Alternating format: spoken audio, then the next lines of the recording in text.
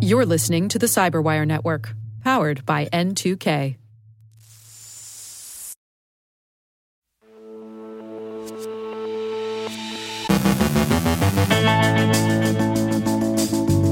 Dexon team claims ransomware attack against AirAsia. DraftKings users suffer credential harvesting and pay card theft. Assessing cyber risk in the U.S. pharmaceutical industry. KillNet claims successes few others can discern. Corolterio on digital echo chambers and what's in it for us. Nancy Wong from Fortis Alert Logic discusses how she is helping more young women get into the STEM field and leadership positions. And Google seeks to render Cobalt Strike less useful to threat actors.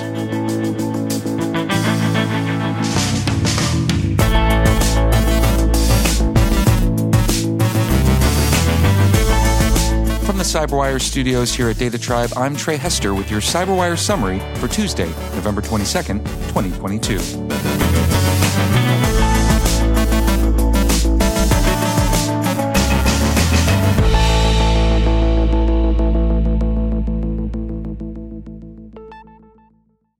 The Dexon team, a criminal ransomware game that was the subject of a joint CISA and FBI warning last month, has claimed a successful attack on Malaysian carrier AirAsia's networks. The gang claims on their portal, Hacker News Reports, to have stolen personal information associated with 5 million passengers and all of the airline's employees.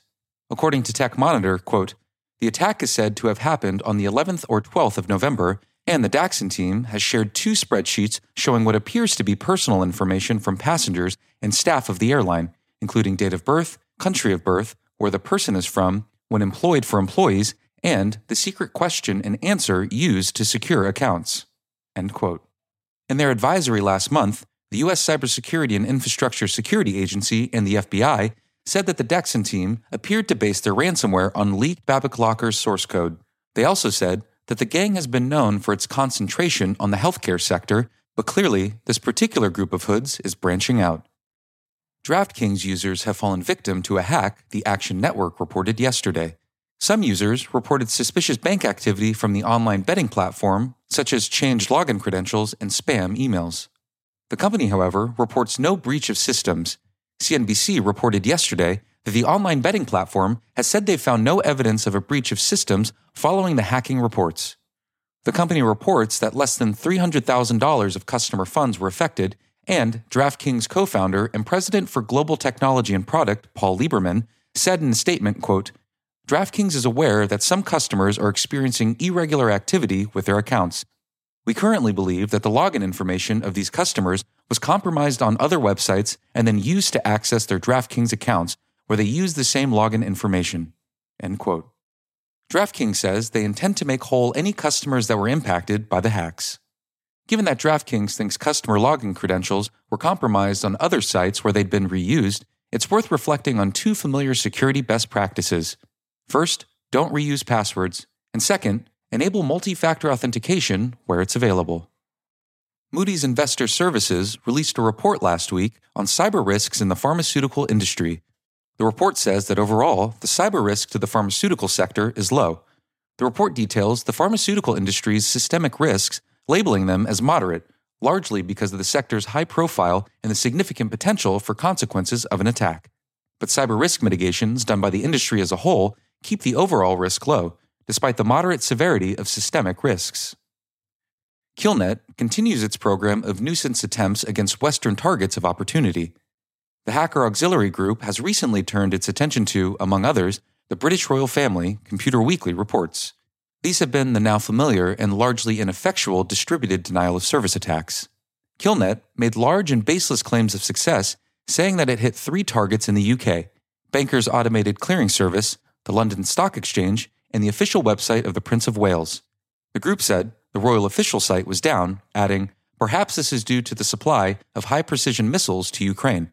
Also, today all medical institutions, government services, and online services will stop working. No one else sees any signs of such successes. And finally, Cobalt Strike is a legitimate penetration testing toolset, but it's often mentioned in dispatches as one that criminals and state actors abuse against their targets. The security firm Fortra, formerly Help Systems, developed Cobalt Strike so users could emulate an attack against their networks in the course of testing for vulnerable software. Unfortunately, since the toolset was introduced 10 years ago, threat actors have been able to abuse it as what Google calls, quote, a robust tool for lateral movement in their victims' networks as part of the second stage payload attack, end quote. Google is seeking to make such abuse more difficult by, quote, releasing to the community a set of open-source Yara rules and their integration as a VirusTotal collection to help the community flag and identify Cobalt Strike's components and its respective versions. Since many threat actors rely on cracked versions of Cobalt Strike to advance their cyber attacks, we hope that by disrupting its use, we can help protect organizations, their employees, and their customers around the globe. The rules focus on detecting versions of the tools being deployed across a system. The pirated versions are, Google explains, usually at least one version behind Fortra's latest version of Cobalt Strike. Screening them out and disabling them, Mountain View hopes, will take Cobalt Strike out of the criminals' hands and return it to legitimate Red Team users where it belongs.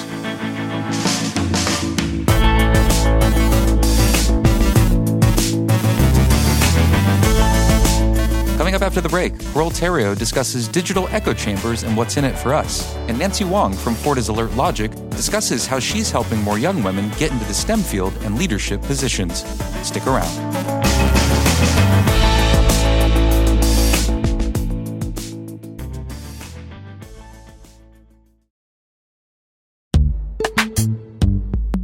Every day, your IAM tech debt grows. Your multi-generational services struggle to work together.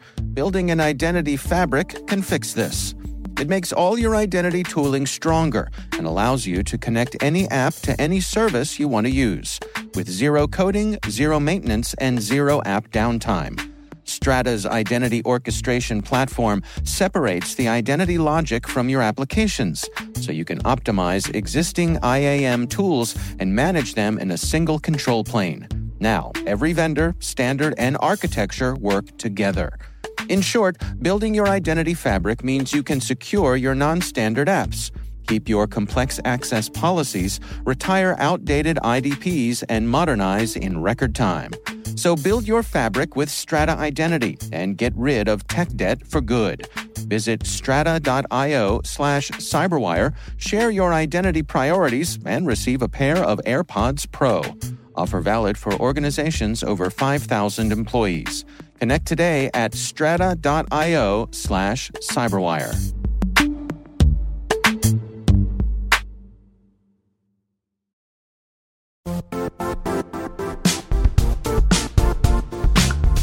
The IT world used to be simpler.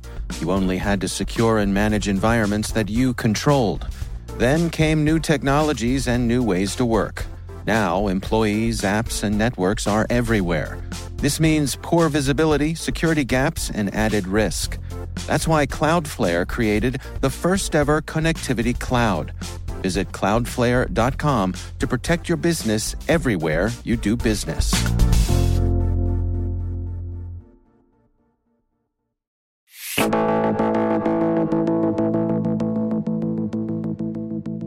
Nancy Wong is VP of Technical Product Management at Alert Logic by Help Systems. Nancy is looking to solve the low female employee representation in technical fields like software development, cybersecurity, and technical product management, especially in leadership positions. When I joined Alert Logic in the R&D team, this was 10 years ago, I was the only female employee at the time out of almost like 200 people.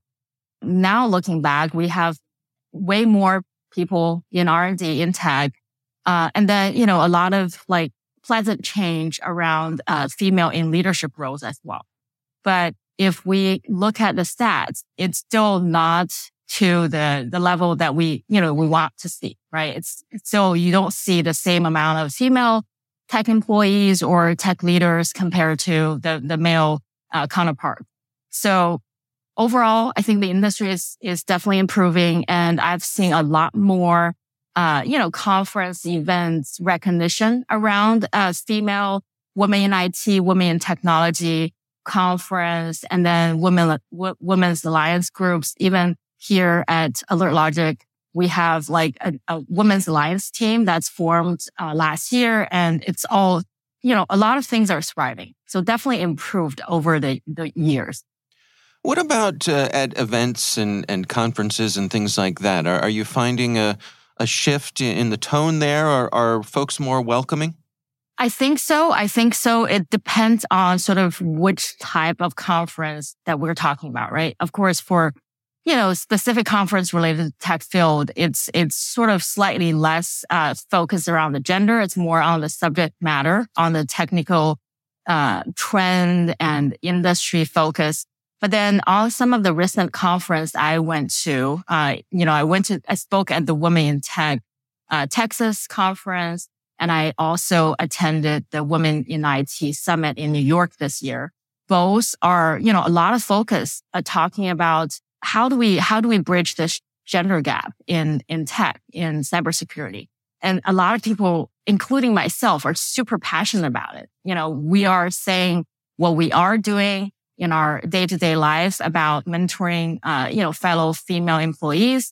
What we're trying to do, we're brainstorm ideas about how do we even reaching out to the younger generation and for our next generation to come, this gap, what we want to see and what I want to see is this gap being smaller and smaller.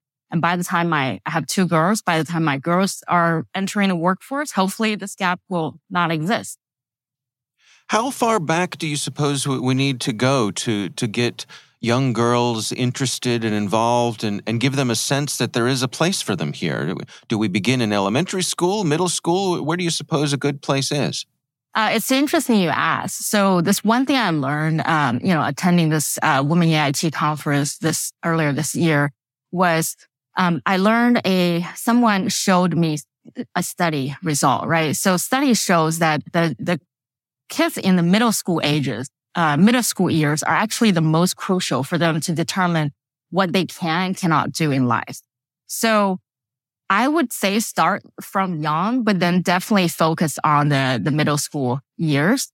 So one of the idea we came up with was kind of from a personal experience as well. Like I spoke at the career day at my older daughter's class. So they are 5th graders and kids they are not aware like what cybersecurity is about. What do you do as a product manager? So it's crucial to kind of explain the different career paths that entering STEM field can open up to, right? It's not necessarily always sitting at your computer, programming. There are so many different career paths one can get into when they enter the technical field and STEM field. So based on that study, we came up with an idea of saying, hey, why don't we, a group of female leaders in the technical field, why don't we offer free in-person and virtual career days for just, not just our kids, for just anybody, right? We offer that up and we provide this just level of awareness so that we can let the girls know, don't be afraid of trying new things. Be confident. You do not shut the door in front of you before you even, explore the potential. What are some of the stories that you hear from some of these young women as you talk to them? Is there a bit of realization or a revelation that perhaps this is something they can pursue, or do some of them already have their sights set on it? Yeah, I definitely got a lot of interest. So in, speaking to my daughter's class, and then I did a similar sort of training and class to the Girl Scout group my older one's in as well. I think it's an interesting field for them, right? They have no idea what cybersecurity is about.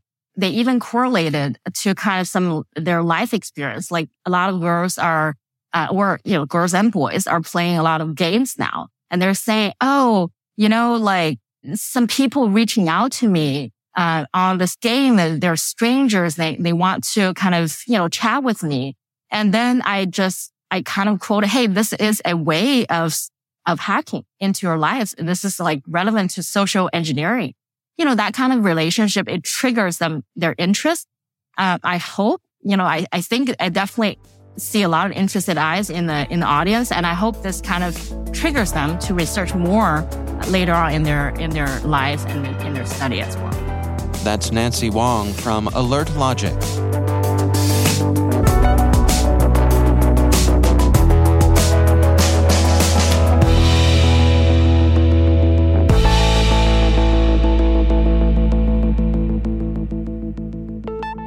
our UK correspondent Carol Theriault files a report on digital echo chambers and what's in it for us.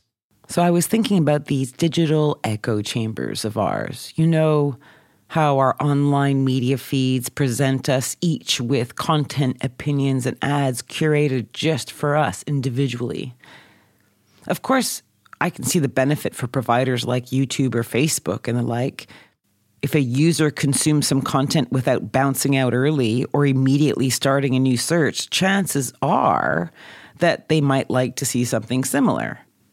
And of course, we know that's how they win. You stay on the site, they boost their ad revenue potential. But the question is, what's in it for us, if anything at all? Recent research and opinion on the topic of echo chambers showed a number of different angles. For instance, I saw that a Harvard Business Review report said that the higher leaders go, the more likely they're to find themselves in an echo chamber, surrounded by people who think like them and agree with them. Problem if you're trying to find a solution to a problem and can only look at it from one perspective. A recent study from New York University says that by many measures, mass polarization is on the rise in the U.S. Americans are more willing to condone violence, less open to relationships that cut across party lines, and are more prone to partisan-motivated reasoning. And the concern is that social media is accelerating this polarization. I'm not an expert, but in my little world, echo chambers have served to make people more certain of their opinions and less tolerant of others, and me included. On some issues, I've been utterly flabbergasted about how other people seem to respond to the same story, like completely perplexed, and sometimes even emotional. But I have to remember that what shaped my opinion was very different to what shaped their opinions. Who knows where we would each be and what positions we would take if we swapped chambers for a beat or three. One research paper suggested that randomly disrupting our feeds with other viewpoints on a topic serves to calm polarity in opinion. But another, focusing on radical echo chambers, said that when a group felt invaded by opposing viewpoints, they undermined or marginalized the invader, suggesting that there might be limited potentials to counter messages to underline radical behaviors in these chambers. Now we've seen Elon Musk, the richest man in the universe and the new owner of Twitter, warning that it is important for the future to have a common digital town square.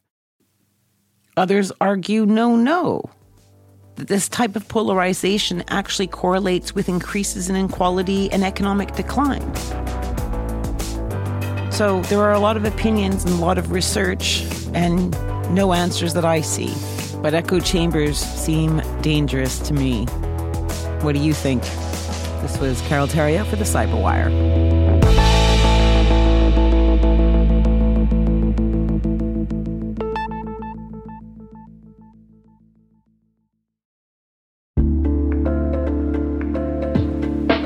Are lengthy security reviews pulling attention away from your security program?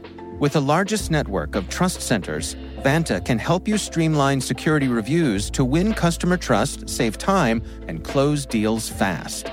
Proactively demonstrate security by showcasing key resources like your SOC 2 or ISO 27001 and provide real-time evidence for passing controls. And when a security questionnaire is required, Vanta takes the first pass for you. Visit vanta.com/cyber to take a self-serve tour. That's vanta.com/cyber.